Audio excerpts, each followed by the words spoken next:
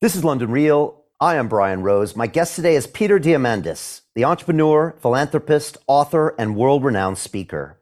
You are the founder of Singularity University, the X Prize Foundation, and Bold Capital Partners, a $250 million venture fund investing in exponential technologies.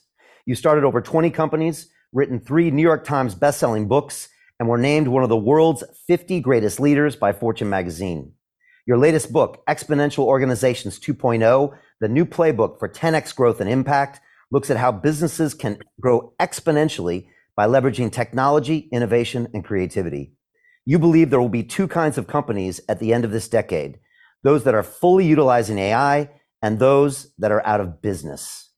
Ultimately, you think AI will create an extraordinary future where our greatest dreams can come true. Peter, welcome to London Real. Thank you, Brian. Appreciate the invitation. And this is one of the most incredible times to be alive. Every day I pinch myself at what I'm reading, what I'm seeing. We're living in the midst of a science fiction movie in one sense. Another sense, we're living at called the 99th level of the gameplay, right? The boss level for those who are gamers. And it's tough to predict where things are going. And we can talk about that, but the convergence of these exponential technologies are allowing entrepreneurs to reinvent the future every single day. Yeah, and we have a lot of entrepreneurs watching. I'm one, you're one. So I really want to get into exactly what you put out in the book. You know, I had my ChatGPT moment like everybody else did. And, we both spent time at MIT, so we were technical, but I had never gone that deep into AI. And of course, I did afterwards. So the last 6 months, I've used my platform to educate myself. I've had Mo Gaudet on the show. I know you've spoken to him, former Google. Mo, yeah. Yep. I actually had Mo 4 years ago when he came, or 5 years ago when he came with his happiness book. So I already knew Mo, Yes. and I listened to his book, and then I got him back on. I've had Professor Max Tegmark of MIT, Professor Hugo de Garis, who wrote that book, The Art-elect War, and of course, Dr. Ben Goertzel on the show. We're also investing about $1 million into his new AI company. Peter, you've been talking about singularity for decades. I was just curious, why write your book now? And how did the ChatGPT moment change your view of the future? So I wrote a book with my writing partner, Stephen Kotler. We'd written Abundance, Bold. And our third book was The Future is Faster Than You Think. That came out in 2019, just before the pandemic hit. And it was a look at how this decade, everything is accelerating, and that the speed at which technology is accelerating is itself accelerating. All these things are coming together, right? Just to take a second to paint that acceleration of the acceleration. First of all, we've got more capital than ever before, right? Deployed more democratically, globally. We have the fact that the tech is becoming cheaper. So your ability per dollar to get access to compute or memory, or per dollar to get access to genome sequencing, is skyrocketing. Not just 10x or 100x. We're talking, a million x, a billion x over it was 20 years ago. So for every dollar available, and there's more of that, there's more capability of technology. We then have more individuals, more brilliant minds being connected globally around the world. It used to be the people that were in our classes at MIT, or were in our city, or we happen to know through our industry. Now you have access to the most brilliant minds around the planet instantly for free, right? So there's more intellectual capability and more money doing more things with it. And then you add this incredible sense of urgency, this what I call a massive transformative purpose. It's throwing fuel on the fire. So all these things are accelerating the rate of the acceleration we're seeing. And one of the things I wrote about in Exponential Organizations 2.0 with Salim Ismail is that we're going to see more progress in the decade ahead than we have in the entire past century. And so when you look at this incredible speed, it is blinding. And I mean, I was just, as we were just saying a few minutes before we hopped on this program, I was at MIT this past week visiting some dear friends on a new company, a new venture studio I'm creating there.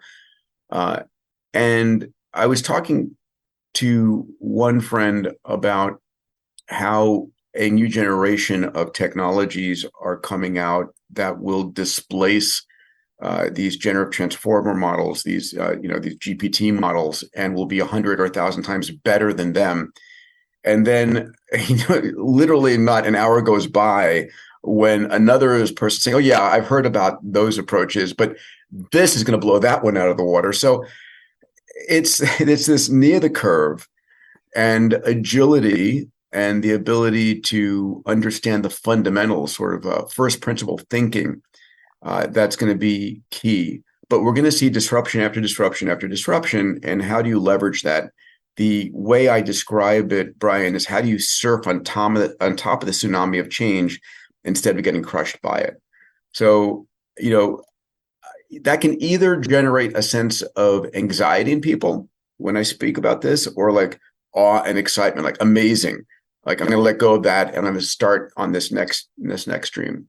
I mean, my GPT moment probably prior to ChatGPT, but then definitely excelled by ChatGPT, was really the recognition that the Turing test had been completed and that we had just moved the goal line.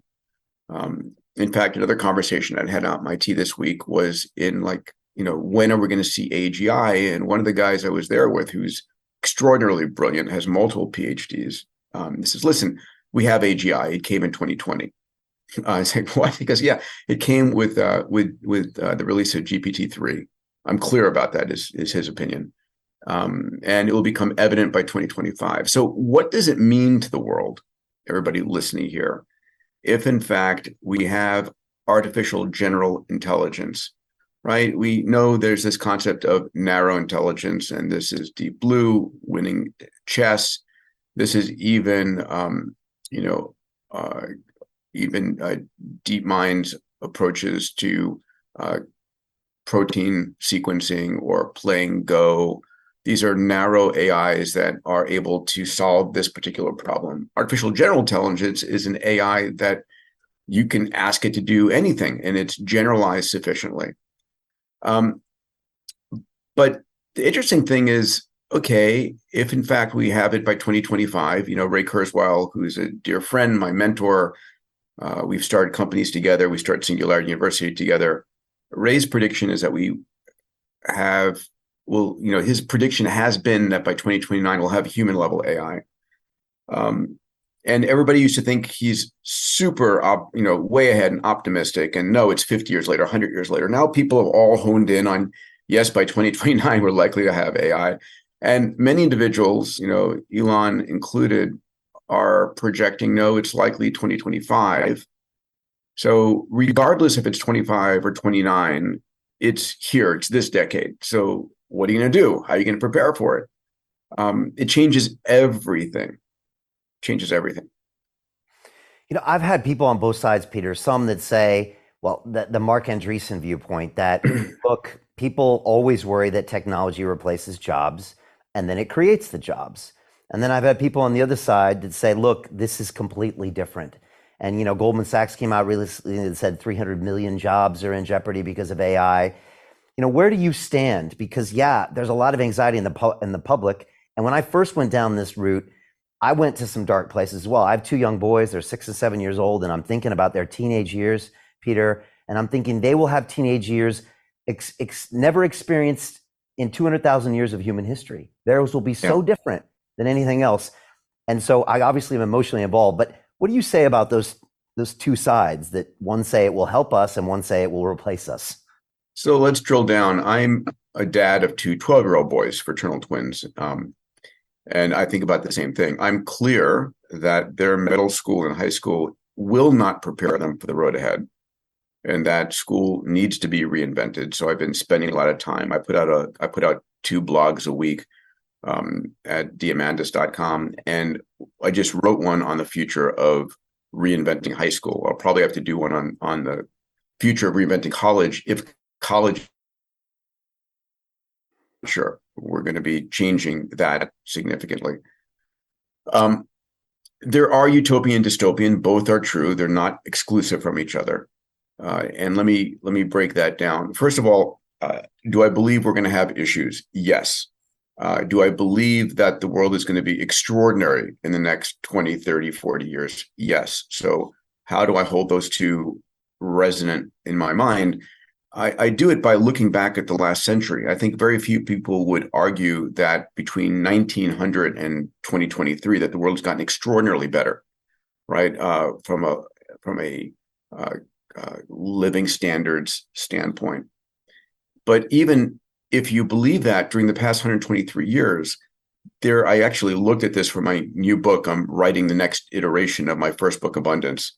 Um, Over the last 123 years, there have been 268 million deaths due to war and pestilence and famine, right? So we've had this incredible period of hardship, but yet still the world has gotten better at an extraordinary rate over the last 123 years. So are we going to have ups and downs?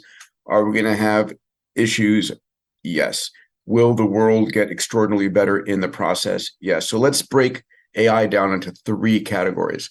So AI today, I would say, is incredible. It's the equivalent to that newborn child that you're cuddling and holding and is all love. And if it's not screaming in the middle of the night, it's cuddly and fun. And we can use ChatGPT and we can use stability and stable diffusion, all those things, and have fun with them. And they're causing more upside than disruption. So that's phase one. And I think if we were to stop development of AI today, it would be incredibly useful for the world. Still, one of the most useful tools ever. But then we're going to enter phase two and phase three. Phase two is the next 1 to 10 years. And this is the phase during which AI starts to become disruptive. What do I mean by that? Well, we have the US elections coming up, and there's no question that in the US elections, we're going to start to see generative AI in the form of deep fakes and disruptions causing turmoil. We're going to see loss of jobs. I think the loss of jobs issue isn't going to be as big as people think. It's going to be definitely punctuating certain careers and jobs. I think we're going to have AI co-pilots. As a physician, you're not going to be diagnosing on your own. It's going to become malpractice to diagnose without having AI in the loop. And there's definitive good reasons for that. As a CEO, as a politician, as a lawyer, as an artist, as a writer, you're going to have your AI co-pilot supporting you. And we have that already to some degree. And they're going to be those jobs completely replaced by AI, but there will be upskilling opportunities. And so I think the job market will take care of itself. I think we're going to have universal basic income, right?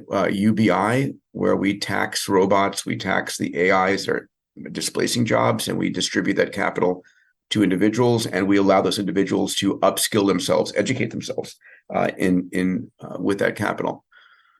There'll be terrorism. We will see the first Wall Street servers hacked by AIs or the first power plants, and there will be concern that comes from that. And we have to learn how to navigate that. It's going to be like a pandemic. And despite those negative things, the ability for AI to do the utopian things, help us once and for all enable cheap and available and plentiful, safe fusion to allow us to slay all diseases, to extend the healthy human lifespan, to provide every child on the planet the best teacher possible. This is from the Young Ladies Illustrated's primer from Diamandis, right? Neil Stephenson's work. But an AI that knows your child's favorite color, sports car, sports team, knows what they do know, what they don't know, and provides them a personalized education like you could not buy, right? And as we enter the virtual world and AI and VR and the metaverse combine and provide this immersive educational experience that is the best way for a human to learn from an experiential standpoint, not reading words on a page. AI is going to become your diagnostician and your surgeon. And all these things will tend towards a zero cost, right? It's a marginal cost for the best education, best health. These things are coming. Now, the third phase of AI is what we might call the artificial superintelligence, right? This is where AI now has become not 10x smarter than humans, but a billionfold smarter than humans. And what happens when we have that level of AI on the planet, and from billions to trillions, and there's no limitation. Limitation is energy and compute. But let's not go down that rabbit hole. The question is, will that AI be dystopian? Will it be the Terminator, Skynet, or will it be a benevolent entity supporting humanity, wanting us to be our best? And I think that's where the conversation is most important. I personally believe that the more intelligent a entity is, the more pro-life and pro-human life, pro-abundance it will be. I think there's no reason for AI to, crush humans, right? There's an infinite number of resources accessible. If you're a movie fan, on one end of the spectrum, there is Skynet and the Terminator. On the other end is Her, where in this movie, when the AI becomes super intelligent and basically gets bored of humans, it leaves and goes off to some other star system. And I think that's more likely. There's no reason. We are a crumb in a supermarket filled with resources in our universe, right? The Earth is a beautiful gem, but it's by no means unique in its availability of atomic matter and energy. So our job today, and these are conversations, so I do my podcast Moonshots, and I've just been, like you, Mo Godat is a friend, and I love his thinking, and we're spending a lot of time together focused on the alignment problem.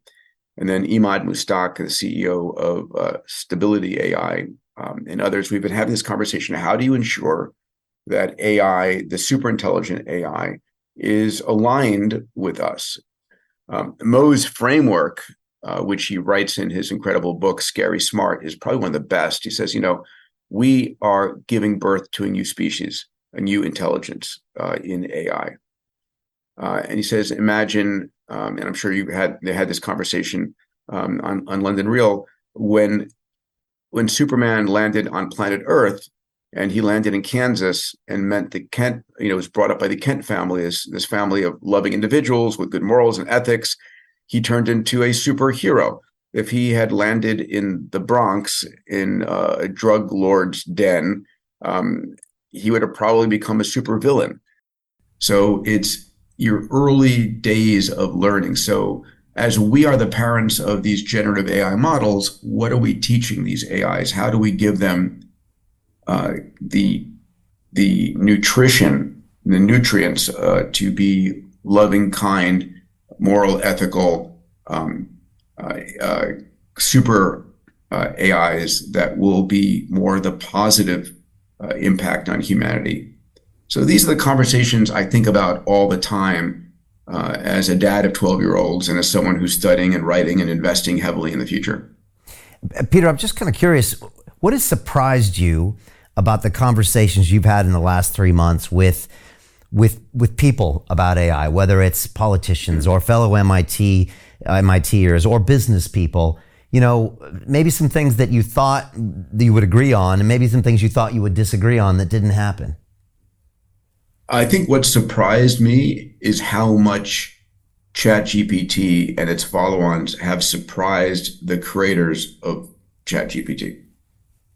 The emergent properties were not intuitively obvious when it was being built, right? That is fascinating. You imagine as a coder, right? And I've been a computer coder all my life, not recently in the last decade, but I was there coding in hexadecimal on 6502 microprocessors in the early days. These computers would do what you told them to do because it was very much hardwired. If A, do this, if B, do this. But that's not how these neural nets are working, and especially not how these large language models are working.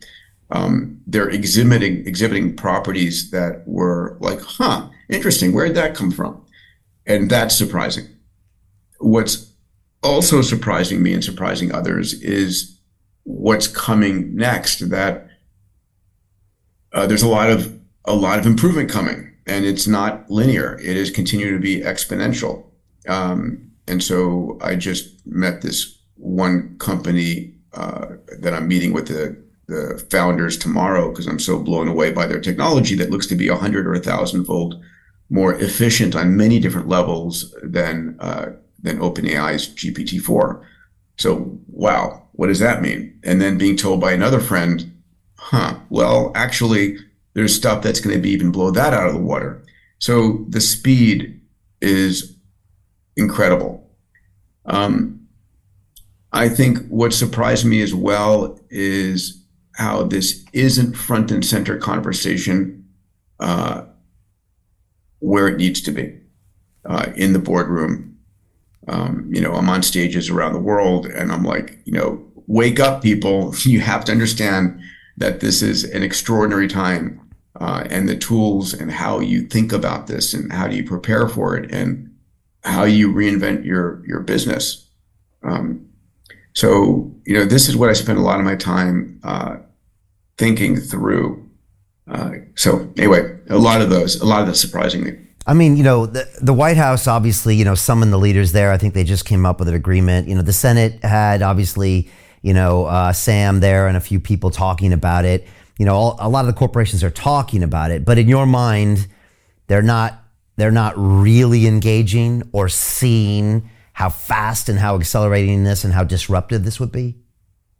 Yeah, I think this needs to be an ever-present conversation of increasing percentage of one's time, because the impact is disproportionate to everything else. Talk about not only the elections but the global economy, right? Whenever we have a revolution, and this will be a revolution, economic revolution, a societal revolution, a workforce revolution, an intellectual revolution, it generates turbulent flow.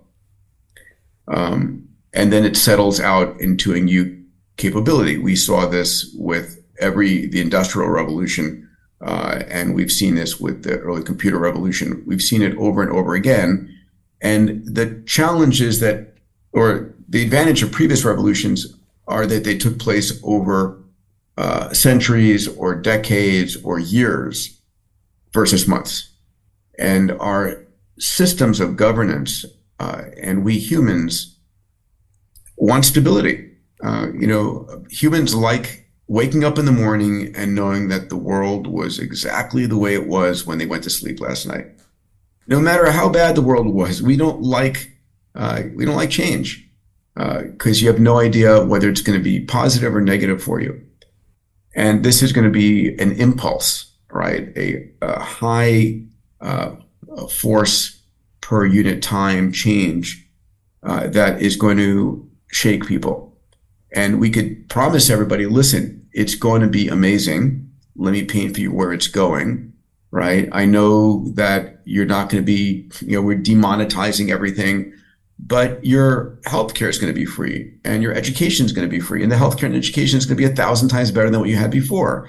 And we're going to see, energy is going to be 100 times cheaper, and all of that. You can paint the most glorious picture of the future, but tomorrow, when there's disruption in your job, in your company, in your city, in your country, you can't see that future. And so this is, I am the person where the glass is not half full, the glass is overflowing. But I can understand how this is going to make people feel in the future. For me, a lot of the work that I'm doing right now, I mentor 360 entrepreneurs and CEOs at my Abundance 360 program. And my job every year, we hold it in March in LA, is to say, this is what just happened in the past year. Let me contextualize what just happened. And let me show you where things are going for the next 2 to 3 years. And sort of give you sort of a roadmap ahead. Because if we have a roadmap, if we understand what's coming, we have a chance to get ready for it. I started running this Abundance 360 program 11 years ago and committed to running it for 25 years because I said, I'm going to mentor and support these CEOs between now and through the singularity, right? And I can tell you that it's becoming harder and harder for me to really keep up. I am by bringing amazing people together, but so much is happening during the course of a year. And the time horizon, the predictable time horizon of what is likely to hit, and it used to be I had a good view of where things were going to be in 10 years, and definitely 5. And now, 3 to 5 is getting kind of shaky. Yeah, I think you said you had asked Imad, like, how far out can you see? And he was just like 2 years, 3 years. Yeah, exactly. There's this famous book called Who Moved My Cheese? I don't know if you've ever read it. It's a short book. I remember the title. Yeah. Yeah. And it's, I need to reread it. But the summary is this: I think there's 2 mice and they go to their same place every day and there's their cheese. And then one day the cheese isn't there. And I think one mouse freaks out and spends all his time complaining that his cheese isn't there. And the other one realizes that this is going to happen regularly. And I got to get into the mindset of being able to look for new cheese, or maybe not worry about cheese anymore. Or who knows, maybe get the AI to find my cheese. And it's about the mindset. And I think you said this before, Peter, that mindset, maybe that's that growth mindset, is probably the most important asset you can have going into this future. Is how you can condition your mind. Because like you said, we are going to be hit like a boxer hits someone with a 10-punch combo with all of these crazy changes. And it's going to happen probably starting daily soon. So how can people think about changing their mindset? Because that's not an easy thing to do. Yeah. So I teach that. I mean, that's the core of what I teach at Abundance 360. I've got 3 books in production right now. One is Abundance, Scaling Abundance. It's a follow-on to my original book, Abundance, from 12 years ago, because the story has gotten so much better. And abundance is a mindset. And then there's another one on mindset mastery. And let me for those who haven't thought about it, let me take a second here. If you ask yourself the question, what made the most extraordinary leaders on the planet successful?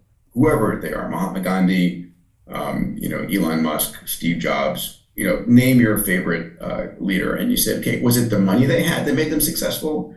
Was it the friends they had? Was it the tech they had? Or was it the mindset they had?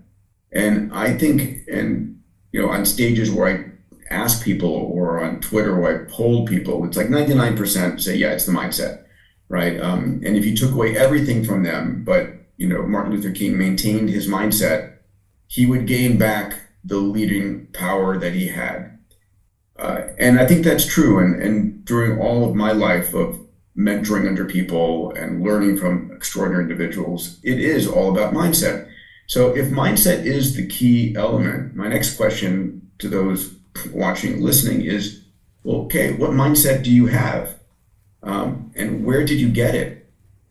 And what mindset do you need for the decade ahead? And so if you stop and ponder that question, you realize that shaping your mindset is fundamentally critical.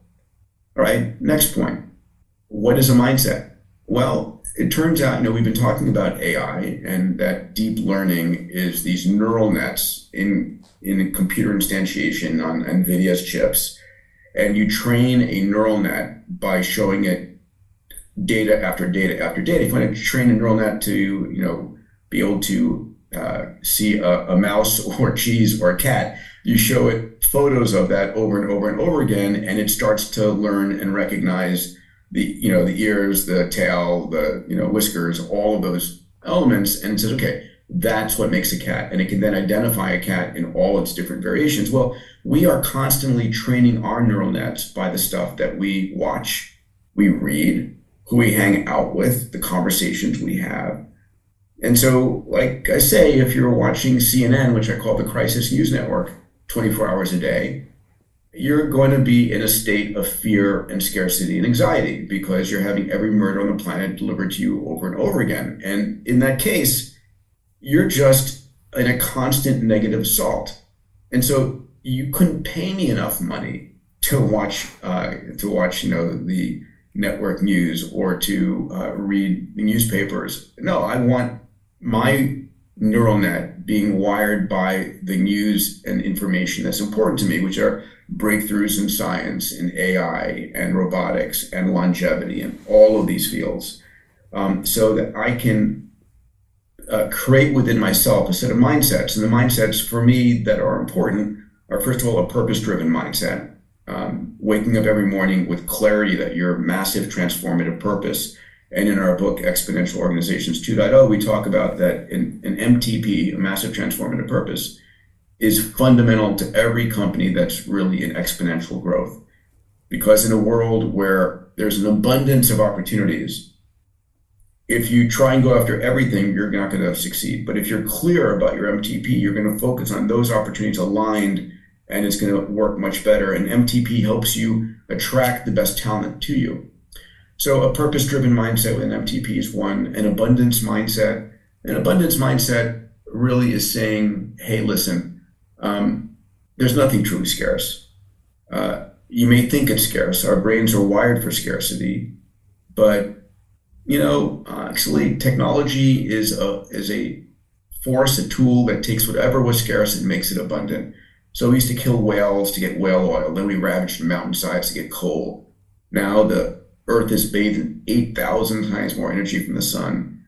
And the energy isn't scarce, it's there, just not in usable form. So how do we make it a usable source? And the same is true example after example after example. And the next book, Abundance, Scaling Abundance, will tell that story. The next mindset is an exponential mindset. And it's really understanding that we're living in a world that's very different than the world our brains evolved for, which were a local and linear world. And, we're great at saying in 10 steps, I'll be there, in 20 steps, I'll be there, in 30 steps, I'm across the street. But in 30 exponential steps, you're not across the street, you've gone 1 billion meters and you're circumvented the planet 26 times. And that's incredible. I teach a moonshot mindset, how to go 10x, maybe that's a growth mindset in other parlance, but going 10x bigger, where the rest of the world is going 10%. And then one of my favorites, where I spend a lot of my time, is the longevity mindset. Right? Having clarity that it's this decade, secondary to AI and quantum technologies coming, that we're going to learn how to extend the healthy human lifespan by an additional at least 10 years, maybe 20 or 30 years. And during that extended period, we're going to learn how to extend your life even more, right? So it's called longevity escape velocity. So longevity mindset has you really focusing on what you drink, what you eat, getting exercise, sleep, to preserve your physical instantiation to intercept these breakthroughs coming your way. And that also benefits the mind as well as... Of course. Yeah. Your body, sure. You think in the next decade we'll get that 20 years? I do. I fundamentally do. I'm getting ready to launch a major X Prize in extended health span. And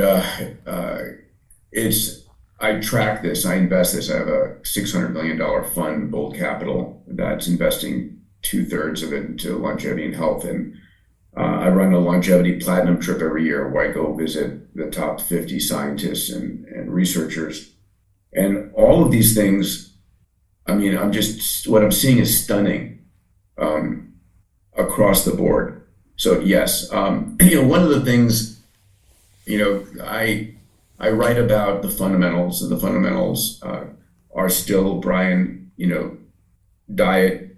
What is it? Simple. Lots of whole plants, zero sugar, minimize your sugar. Sugar is an inflammatory agent. It's got so much, the body was never designed to get as much sugar as we have. We didn't have sugar evolving in the Diamandis Africa. This thing called sugar is a relatively recent part of our diet. Sleep, 8 hours of sleep, 7 minimum. Fundamental, no question. If evolution could got rid of it, it would have a long time ago. Exercise, number one thing you can do, and it's hard for people to budget in their time, but you got to do it. It's exercise a little bit every day, right? At least 10,000 steps. It's getting some zone 2 exercise. It's getting weight resistive training. I try and get into the gym with weights at least 3 times a week. And then mindset is fundamental. There's some incredible numbers that those individuals who are driven by purpose and who are optimistic have something like a 17% average longer lifespan. mindset matters. The final thing, well, there's supplements and meds, but there's, those are tuned to your genomics and tuned to your health status and what your desirements are. But the final thing is what I call not dying from something stupid. What do I mean by that? We now have the ability to upload you every year, digitally upload you. And so one of the companies I started with Tony Robbins and Mark Benioff and Bill Kapp is a company called Fountain Life. We're in the US, we'll be in London sometime in the next few years, and we'll be around the world. But these are facilities where you go at least once a year and you get uploaded full body MRI, right? MRI of your brain function, brain flow, blood flow, a coronary CT analyzed using AI, a DEXA scan, 100 biomarkers. It's 150 gigabytes of data about you. And what's your goal? Your goal is twofold. Is there anything going on inside your body right now you need to know about? Most of us are optimists about our health, but we have no idea what's going on inside you. You really don't. You have a better idea of what's going on inside in your car from your gauges, or if you're a pilot, what's going on inside your airplane than you do inside your body. And that's insane because we can know right now. And so out of the first few thousand members who went through Fountain Life, what we found was 2% had a cancer that they don't know about. They think they're healthy. 2.5% have an aneurysm they don't know about. 14.4% have something that is really life-threatening that you take care of. And so this is about giving you the knowledge of what's going on today, but also looking at the combination of your genomics and your physical and all of that, is what are you likely to come down with and how do you prevent it, right? So that's Fountain Life and what I call, don't die from something stupid. Yeah, that's so powerful. Get to London, please, so I can go. You talk a lot about interfaces, and you've talked about kind of the Mosaic browser and other pieces of technology over the years. Now we have this AI interface, and of course, Elon keeps teasing this Neuralink interface. Just your thoughts about how those could change the future. I mean, obviously the AI and the Neuralink. Yeah, so I forget if it was in Abundance or Bold. I wrote about something called a user interface moment. So I was interviewing Mark Andreessen on stage at Singularity University years ago. And as he was telling the story of coming up with Mosaic, the first internet browser that became Internet Explorer and so forth, we had ARPANET, which was basically the U.S. defense industry and government connecting all these supercomputer clusters at Stanford, at MIT, at Harvard, and Washington, D.C., and then giving people who were not at that cluster, who were not physically in Cambridge, were not physically in Palo Alto, access to these over a terminal. And that became ARPANET, the advanced, it was a network of these computers. But they were hard to use. They had arcane keystroke combinations and languages and so forth. And what Mark did was he put a layer on top of ARPANET that with HTML that allowed you to interface with this powerful underlying capability. And it became the browser, and the browser on top of the internet. I said, that's fascinating. And the number of users went from like 10 in the first year to 100,000 next year and 10 million in the next year. And it's incredible growth because it was such a powerful underlying capability, and it was intuitively easier to use, not intuitively obvious to use. So that user interface moment got me thinking about other user interface moments. The iPhone became another one with Steve Jobs and the App Store. And ChatGPT is most definitely a user interface moment, making it super simple to use the GPT models that were trained up by OpenAI by just chatting with them. It's like amazing. If you take that a level higher, AI will be the ultimate user interface moment. What do I mean by that? We're all going to have a version of Jarvis. Jarvis from Iron Man. I love that movie. And Jarvis was Tony Stark's AI interface, and it's like, make me this, do that, make the coffee, build me a new suit, whatever it was he wanted. And it went from his mind, his desires to this physical instantiation. And so we're going to see that with AI. We're beginning to see it now. There are a lot of companies working on creating this human to digital world interface. And everything is about to become smart.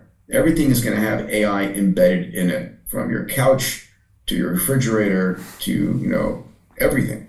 And so you're going to talk to it. It's going to be gathering data constantly, and life's about to fundamentally change. But in the end of the day, if I want to create something, right, we're seeing this now, not just from typing and seeing a paragraph created by ChatGPT or Bard.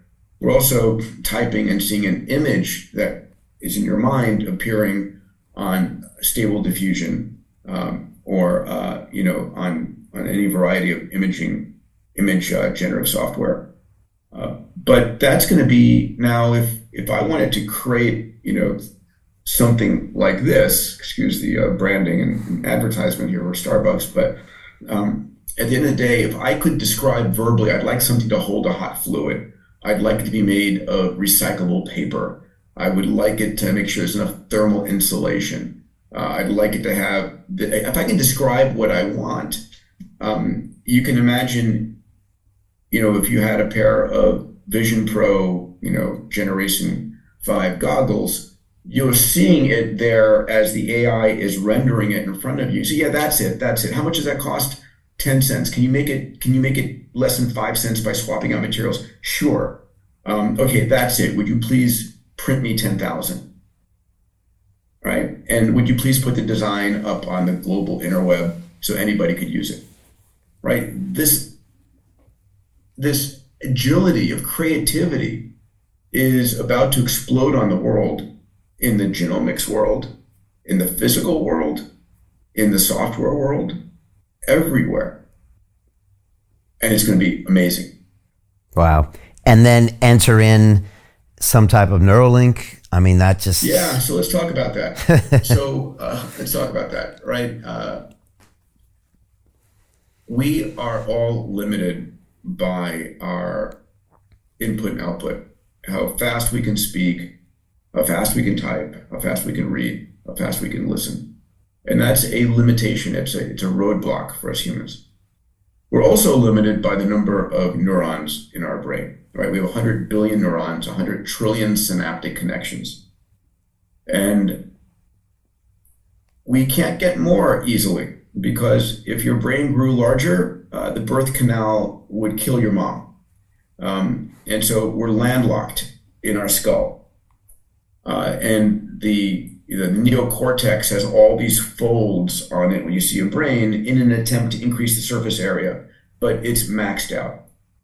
So there's a great analogy of what do we do. So, pulling out the cell phone again, our cell phone, when you ask it to do something complicated, like to translate something or analyze an image or whatever you're trying to do, it doesn't happen on the phone. The data is collected by the phone, and then the data is sent over 5G to the edge of the cloud. And the analysis gets done at the edge of the cloud, and then the answer gets sent back. So imagine a world in which we want to understand, Schrodinger's equations. We want to understand quantum physics. We want to understand, asking a question you would normally Google. Instead of having to look it up or having memorized it and recall it, instead the question gets posed, the question gets sent from your brain out to the cloud, and then the answer comes back, and oh, okay, I understand now, right? That moment when you remember a person's name or you remember an answer. Imagine if that was intuitively for everything. So can that happen? Well, we've mentioned Ray Kurzweil a couple of times.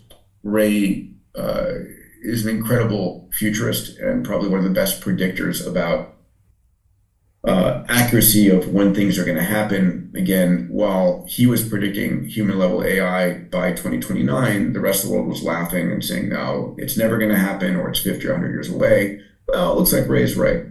Another thing he's been predicting is that we'll have high bandwidth brain computer interface by roughly 2033. And it looks like he's going to be right again. Now, there's Neuralink, there's Paradromics, there's a company by Mary Lou Jepsen called Open Water. There's probably 20 strong commercial companies, and probably every government military is working on this. I mean, what happens if you could increase the intelligence of your citizenry, right? It's probably the most important thing you could do for a company or a nation state is to increase the IQ and capabilities of your, human carbon life forms.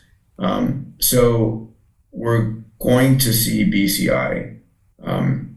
It is coming. There's plenty of money going into it. It's going to be under the guise first of helping people who are paraplegics and quadriplegics or have locked-in syndrome. But it doesn't stop there. And, we'll see it this decade. And it will disrupt the information speed limit we have in connecting with the universe out there. And where does it go from there? Are we uploading ourselves? Well, maybe a different conversation. So if AI wasn't exciting enough or disrupting enough, we've got this new interface on top of that, and the longevity too happening. Let's get into the book, because there's a lot of people listening that they always want to be more competitive. They always want to build their business, but you're telling them that unless they become an EXO, an exponential organization, you're not going to have any chance, and you're going to need to surf this wave with all these changes happening. I don't know if you want to start with massive transformational purposes, but I have a little story of my own. 12 years ago, Please. I was in the banking world, and I had moved to London. And as you know, from MIT, I got a mechanical engineering degree. I got seduced and recruited by Wall Street. And before I knew it, I was pricing fixed income derivatives, and off I went. Made it to London, got into the credit derivatives business, but Peter, it wasn't fulfilling me. And at the time, I was dragging myself to work in the banking world, and I definitely didn't have a massive transformational purpose. I barely had a purpose. And so luckily, I took a meditation course. I realized where I was, and I quit, and I started London Real.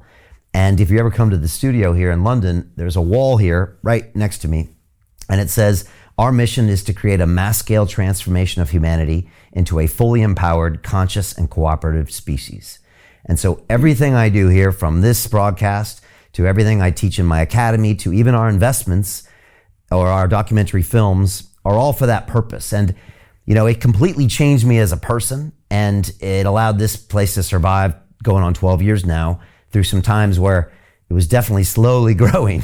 And so I see what you're saying, how a purpose alone, not the resources, not the connections, a bit like we were saying about Gandhi, not these other little details that every business school will say makes the success. It's like this something you can't put your finger on that keeps this founder or organization drilled into what they want, and they want something specific, and it's got to be this way that gives them that success. And so I don't know where you want to dive in here, but how can we best show those people watching or listening how they can find that MTP or the Build the EXO? Sure. So, yeah, let's begin. So an MTP, a massive transformative purpose, is something that I invest in hundreds of companies over the years, and I advise probably actively 20 entrepreneurs in their startups, and then 300, 400, 500 people through A through 60. And my requirement is find your MTP, find your massive transformative purpose. In a world where we have a massive abundance of opportunities, lots of stuff hitting you every single day, how do you focus? What do you decide to do and not do? Well, your MTP is your guide there. Because if you do everything, you're going to fail.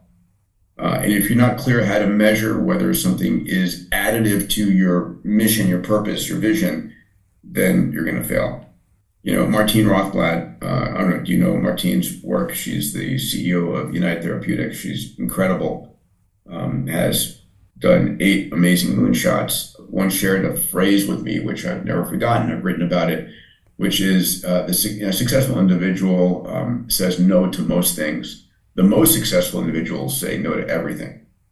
And it's that hyper focus. Now, listen, I am guilty of not doing hyper focus. I have, unfortunately, the more is better disease. I don't commend it to anybody. It really it makes it tough. But if you can be hyper focused, so my MTP, my massive transformative purpose, is to inspire and guide entrepreneurs to create a hopeful, compelling, and abundant future for humanity. So everything I do in running as chairman of the X Prize Foundation and executive founder of Singularity University and Abundance 360, and all my companies are focused on supporting entrepreneurs, guiding them, and inspiring them to create a hopeful, compelling, and abundant future. It's the frame, the filter through which I run any opportunity with. And if it helps me there, awesome, I'm on it. If not, I'm passing it off and saying thank you, but no thank you. So that's critically important. I also view an MTP as a canvas upon which you take your moonshots. So an MTP is an emotional energy. It has to really wake you up and keep you going. And by the way, you can change your MTP during the course of your life. My first massive transformative purpose was to make human a multiplanetary species.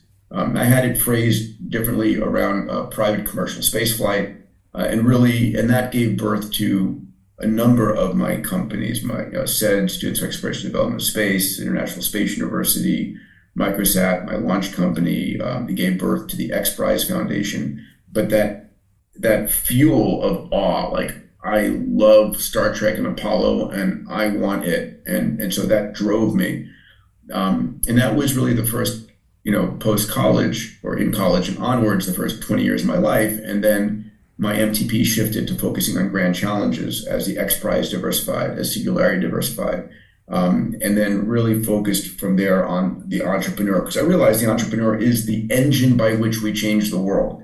He or she is the mechanism for driving breakthroughs, reinventing the future, and so serving them.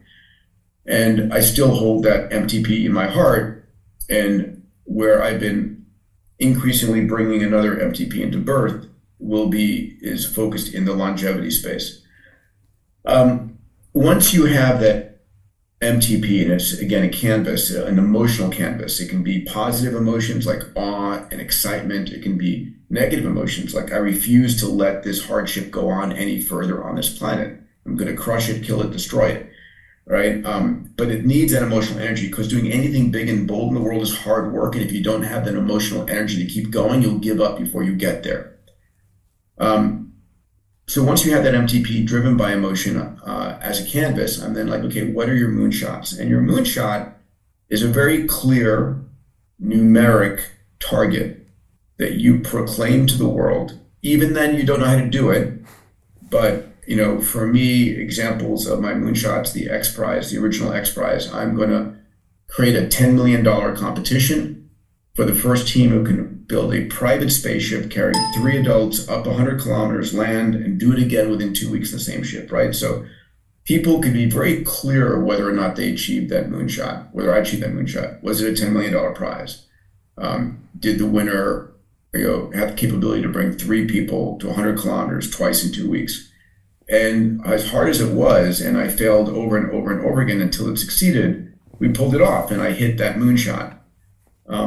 And so, I think getting a clear MTP and identifying what your moonshot, what's going to wake you up, what your focus, what your target, right? Without a target, you'll miss it every time. So what is your clear target is really important. I mean, folks who want to play with this, you can go to, I think it's Moonshot Planner. Let me check while we're on here. I wrote up a entire generative AI enabled, moonshotplanner.com. And moonshotplanner.com is a place where it'll help you actually design your MTP and designed your moonshot. It's totally free.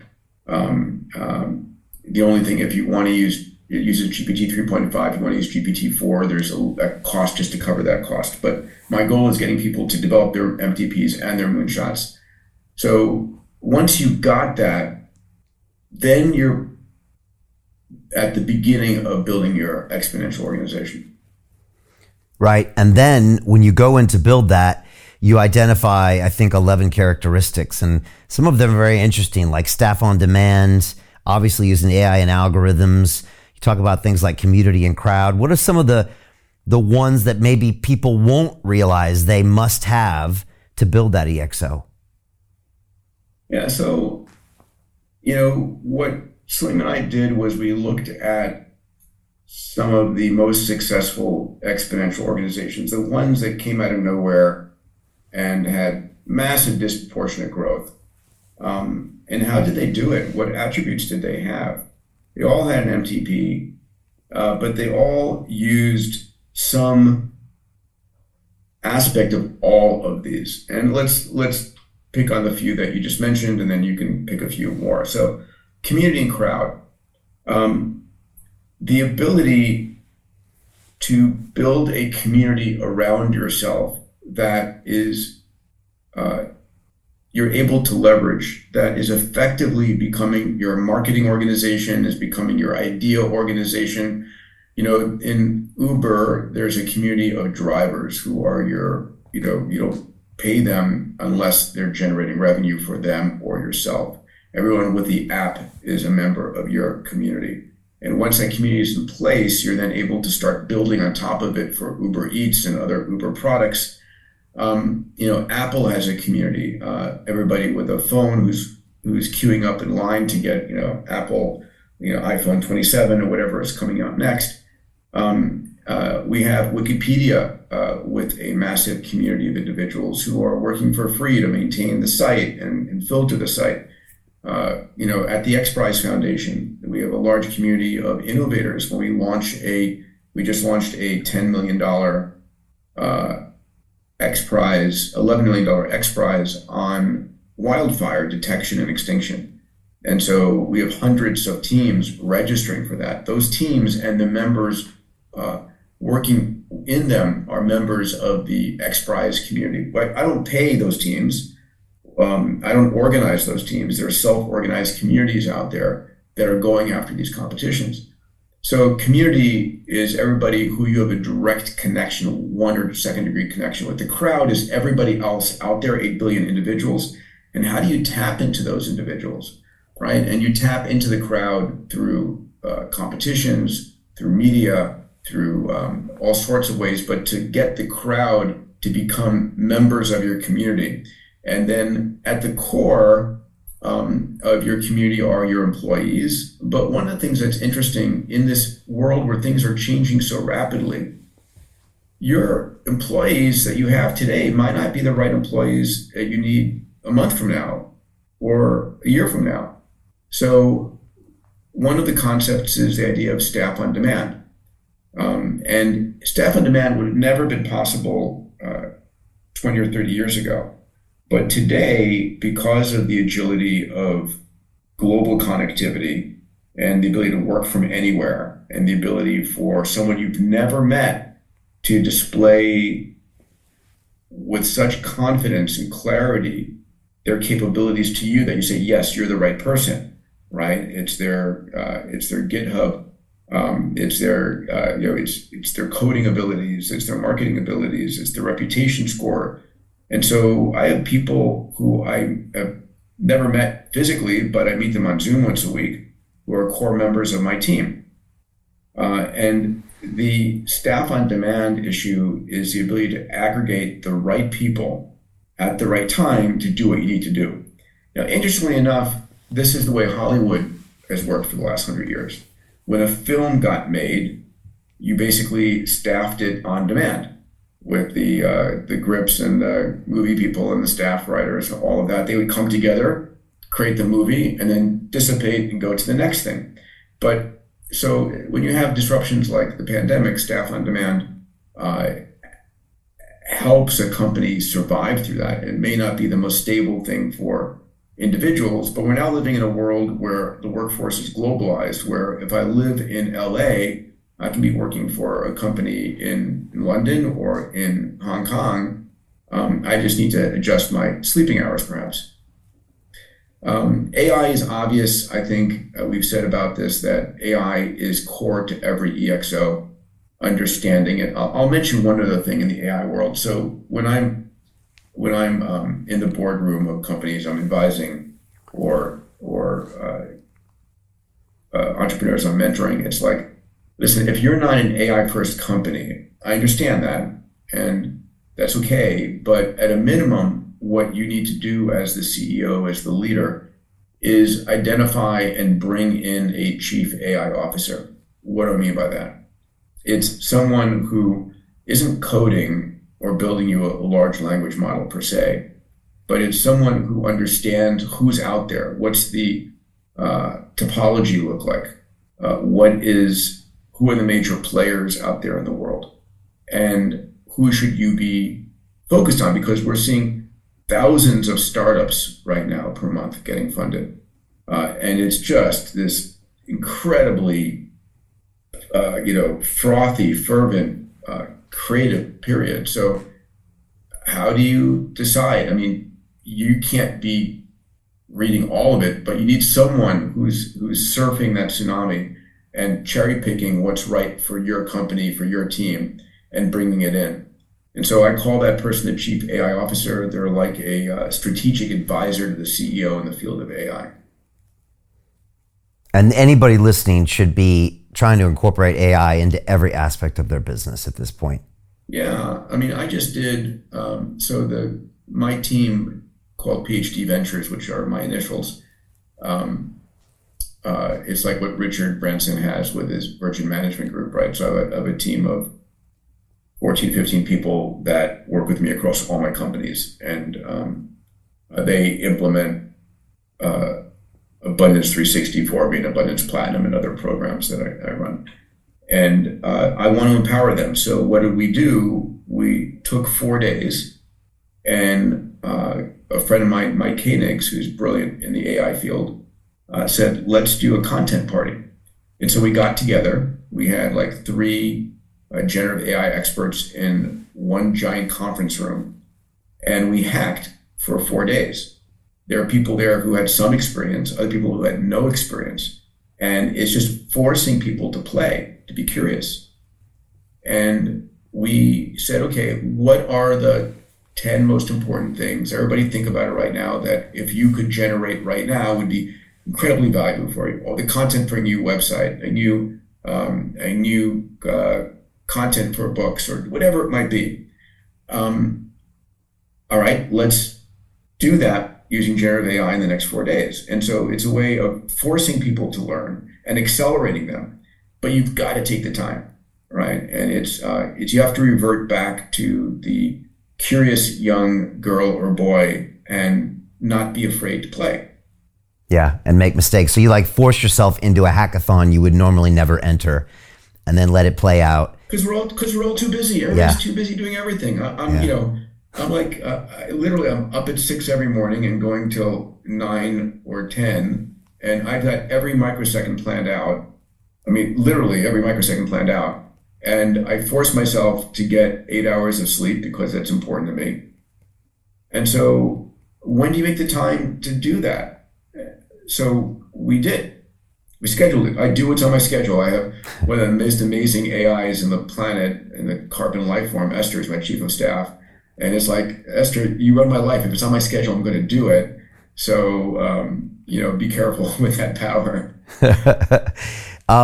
A couple weeks ago, I had a guy named Jamie Birkin here who runs Outlier Ventures, and they're an accelerator here in London. And by nature of that, one of the biggest investors in these Web3 startups. And he said something that blew my mind. He said, Brian, I've seen the first single person, single founder, $1 billion company, because they have the idea and we hand them a tech stack of 10 different AI protocols. And for the first time in history, he said, I see potentially one person building a unicorn, where in the past that would be almost unheard of.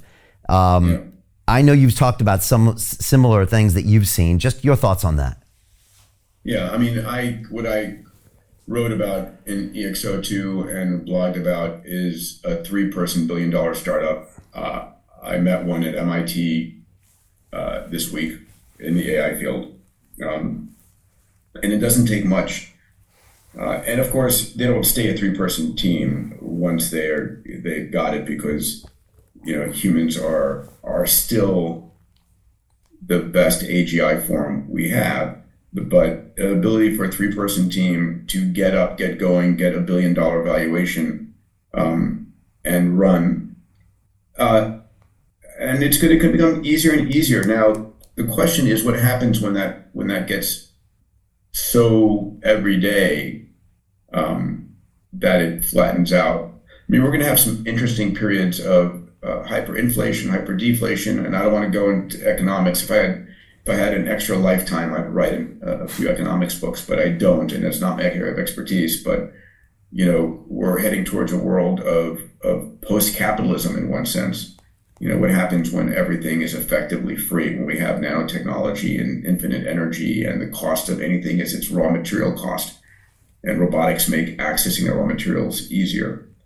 So yeah, it's fascinating. I know you had a dear friend of mine on the show, Eric Poulier, who's one of the smartest thinkers in the metaverse space, right? He was the first person to recognize the ability to go between the physical universe and the digital universe, and to have a product's ID on blockchain connected. Where and he didn't name it as an NFT, but he created the first NFTs and minted the first NFTs and definitely created the software around it. And, he was like saying, okay, I'm going to be in a virtual world. I'm going to see a virtual cup of coffee on the desk there, put up by Starbucks. I'm going to grab it, put it into my wallet. And then when I'm in the real world, I can take that unique identified blockchain coffee and transfer it and get a physical cup of coffee. Right, and have the ability to go back and forth, and that is most definitely coming. And in the virtual world, a lot of it's going to be, very hyper intelligent NPCs. Where if I want to go educate myself in the virtual world on a Vadim platform, as I enter in that virtual world, there is a NPC version of Socrates over there, that everything ever written about Socrates, ever known about Socrates, is in the AI model I'm now speaking to. And so I can have a conversation and learn about his thinking in a way that would never be possible in any written book. Yeah, I had an amazing conversation with Eric, and yeah, his company Vadim's incredible. We're investors through London Real Ventures, and when we saw their demo of the metaverses, I'm telling you, Peter, it was everything that the blockchain world was telling me was going to happen that hadn't happened yet. And when I looked at some of the projects they did for Google and Frito-Lay and Pepsi, and amazing how, people forget we're all in metaverses anyways. I mean, right now we're in a bit of a metaverse here. We've never actually met, but we're having these relationships, and what they built out at Vadim is an incredible look into what could happen. And you're alluding to that education space, and there's so much possibilities. I know you're on the board of that company too, and it's going to be exciting to see how Eric takes that to the next level. And like you said, how we are all going to these virtual worlds now, AI powered, where we have the most incredible learning experiences, educational experiences, social experiences ever. And that's another part of the future. And you talk about meta trends a lot, and we've covered a few, and I'm wondering if there's any others that you kind of want to put, on our minds. You've talked. Yeah, sure. Let's talk about humanoid robots. We've been in the science fiction world promised for ages flying cars and humanoid robots, right? Well, yeah, they're finally kind of here. The flying cars, technically electric vertical takeoff or landing, eVTOLs. There's a dozen companies producing them. I just bought one called Jetson One, which is a single person, more like a single person runabout that for fun. All right, it's 100K. They're starting production now, but places like Joby uh, and Beta and a few others that are very real, going through all FAA approvals that will take you, point to point at 150, 200 miles per hour, a couple hundred kilometers per hour, will change how we get places. And that's cool. But what's really cool is the humanoid robot world. And what does that mean? Well, we now have the ability to begin to create robots that functionally look and operate like humans. 5 fingers, 2 legs, bipeds. And why would you do that? Because our physical world around us was built for us, right? With doorknobs and stairs and gas pedals and all of those things. So the easiest way to replace labor, or in one case, augment labor, because labor is getting harder to get access to, is build robots that can do what humans can do. And at the end of the day, what is making this possible isn't better motors and better materials, though those are here as well, but it's going to be this AI revolution. It's going to provide a physical instantiation for AI in these robots that will be able to, you can talk to it, have it understand what you want, and have it go off and do it with a high degree of certainty. And we're going to see a very steep part of the curve here. So, probably the best known one is Optimus by Tesla. Elon wants to produce these for, 20K or less. And, if you were to go and lease a $20,000 car, I mean, you're paying a couple $100 a month, right? So imagine paying a couple $100 a month to have your own personalized humanoid butler or maid mowing the grass and doing the dishes and doing whatever you need to do. That is getting smarter and smarter every day. Why? Not because the physical hardware is upgrading, but because the software is upgrading all the time. It's learning new tasks, learning new skills, learning how to evaluate the image, learn how to be more delicate with things.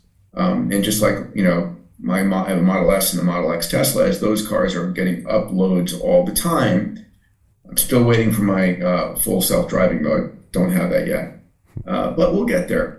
And so humanoid robots, there's a company I invested in called Figure that is looks to be one of the top humanoid robot companies, but there are going to be dozens of these companies. And so we will see millions, tens of millions of robots, humanoid robots by 2030, maybe 1 billion plus by 2040. Man, wow. I guess this is this new reality that our children are going to grow up where it's just normal to have humanoid robots walking down the street and surrounding you, and that's just normal.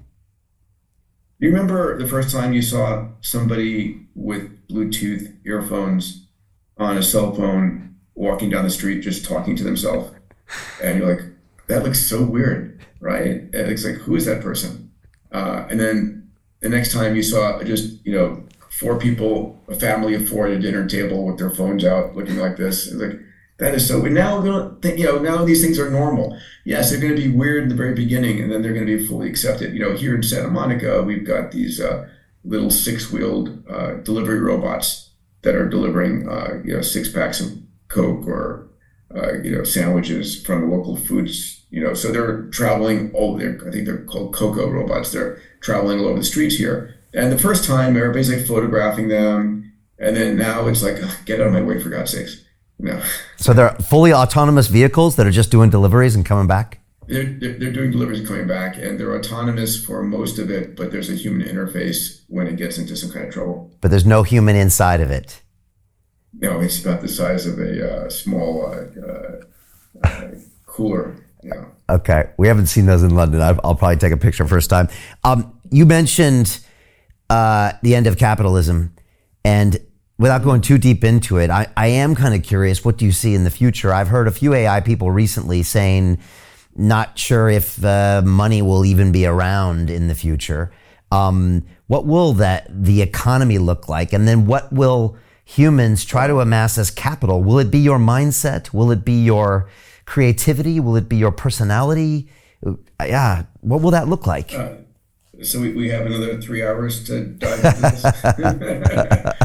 So let me tease people. First of all, there's a fascinating book called Zero Marginal Society by Jeremy Rifkin that dives into this very well. But we humans grew up selling scarcity. I owned this apple orchard or this olive orchard, and I owned all the olives on it, and I would meter them out and sell them a bushel at a time, whatever the case might be. That's scarcity. A consulting firm gets a whole bunch of intelligent people, and you sell it by the hour or by the engagement. That's the scarcity model, right? An abundance model is you're effectively giving away things for free. In a scarce mindset, if you have a apple pie and twice as many people show up, in a scarce mindset, you have to slice the pie into thinner and thinner slices for everybody. In an abundance model, no, it's going to bake more pies, right? So we have the ability to create as much of what we need to meet the needs. Where are we going? Eric Drexler in 1986 wrote a book called Engines of Creation, in which he talked about something called nanotechnology, and the idea that everything in our physical universe is made up by atoms, and we're going to reach a point in technological evolution where we can grab individual atoms of carbon here and oxygen here and nitrogen there and assemble what we want and build things. We have this in today in the form of an oak tree, right? If you take the seed for an oak tree and plant it in the ground, it's a nanomachine that brings together water and nutrients, and it slowly over a century will build a mighty oak. But and just think about that, right? It's the information set inside that little oak seed that creates that mighty oak. But imagine now instead, if I have the ability to create a nano assembler, microscopic, much smaller than a human cell, and I drop one into my hand and I say, okay, listen, copy yourself, grab some atoms from my hand, kill a few cells, that's fine, and make one for Brian, and make one for Brian's team, and each of you get one. And now you have a nano assembler, and you're able to drop it in the soil and say, please build me an electric Ferrari, and I'd like a mansion.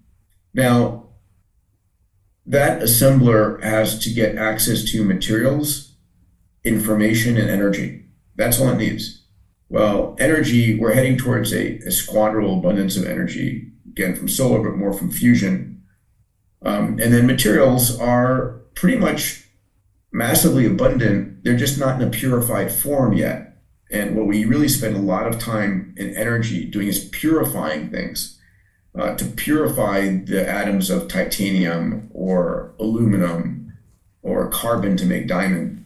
And so assemblers can do that on their own. So the material costs are really just raw, the hunks and hunks. It might say, can you please feed me some a little more titanium? I need it. And then the information is probably going to be open source information. So all of a sudden the cost of things, material things, start to move towards zero. So what does that economic world look like? Is that a post-capitalist world? What do we still have as value? Maybe it's compute cycles that are valuable. I mean, these are the things we have to think about and understand. And I might have said you have to think about those things, 30 years from now or 25 years from now. I now think we have to think about these things this decade, the next 10 years. As my third book was titled, The Future is Faster Than You Think. But I still think it's the most extraordinary time ever to be alive. You just need to be constantly educating yourself.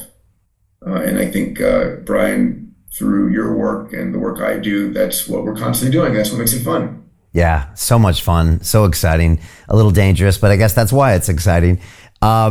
Just curious, you get to hang out with people like Elon Musk and Ray Kurzweil and Jeff Bezos. Like, what makes those guys different? Elon is, first of all, is brilliant. let's be very clear. The guy is a rock star and he's extraordinarily smart. The way he thinks, right? It's all about mindset. That's why, when I talk about mindset mastery, that it's mastering and building a mindset. And you can train your mind. You can train yourself. So your mindset, when you see an opportunity, how you handle it is your mindset. When you see a threat, how you handle it is your mindset. Elon does a lot of what he calls first principle thinking. I wrote about Jeff and Elon and Branson and Larry Page in my second book, Bold, How to Go Big, Create Wealth, and Impact the World, and sort of dissected their mindsets in that book. But first principle thinking is when he was looking at creating Tesla, he had to convince himself that you could get the battery costs down and the energy density sufficiently there. And he did. And when he was building SpaceX, there's a long story there, and I tell it in a couple of different books. He had to convince himself that you could build reusable rockets. And he did, from first principle thinking, from basic physics, right? And then he taught himself that. And then, don't mistake it, it's not like he's employing all the smartest people in the world. He is one of the smartest people in the world. And he did the fundamentals himself. And unlike every other rocket designer, he's gone an order or two magnitude better than they have. And it's extraordinary. And I've been in the space business, so I'm a reasonably good judge at being blown away by what he's accomplished. Yeah, it's all impressive. Your latest book, Exponential Organizations 2.0, the new playbook for 10x growth and impact. It's incredible. People can get that now. What is the best way for people to follow you, social, your websites, and what else can we expect coming next from you? Yeah. So I have a podcast called Moonshots and Mindsets, and it's really focused on two things, AI and longevity, and interviewing the top people, but really the thinking there. Diamandis.com is where you can sign up for my twice-a-week blog. And I've got a blog sequence right now on all the attributes of an exponential organization. I have 3 books in production right now, so expect more there. But Abundance 360, if you're a successful entrepreneur, CEO, trying to figure out your MTP, your moonshots, and want to learn more about that and find a community of people who are thinking really big, you can go to abundance360.com, one word, and learn more about it there. But I think I want to have people be optimistic about the future. We humans have been the most extraordinary problem solvers ever. We're still here. We have solved so many problems over the years, and the tools, we're really good at seeing the problems far away. We accelerate them to today, we freak out, but then we still have time with all the new technologies to solve them, and we do. And I have confidence that we will. And I have confidence that we have the ability to uplift every man, woman, and child on this planet and create this incredible world of abundance. So I really hope people walk away from this conversation, Brian, empowered about the future and knowing that, if they've got their MTP, if they've got their moonshots, that they can make a real dent in the universe. Yeah, me too. I am still massively optimistic. I'm excited to be here. I know there's going to be some challenges, but also that's what makes life interesting, and that's what creates great leaders. People that can really be there and help solve challenges. So thank you, Peter. Really appreciate this. I've been a fan for years and years, and I love having an excuse to go even deeper on your IP. Next time, let's do this in person, either in London or Santa Monica or Boston or something like that. And until then, thank you. Keep doing what you're doing. Thank you, pal. Appreciate you. All right. Thanks so much. We'll see you all next time on London Real.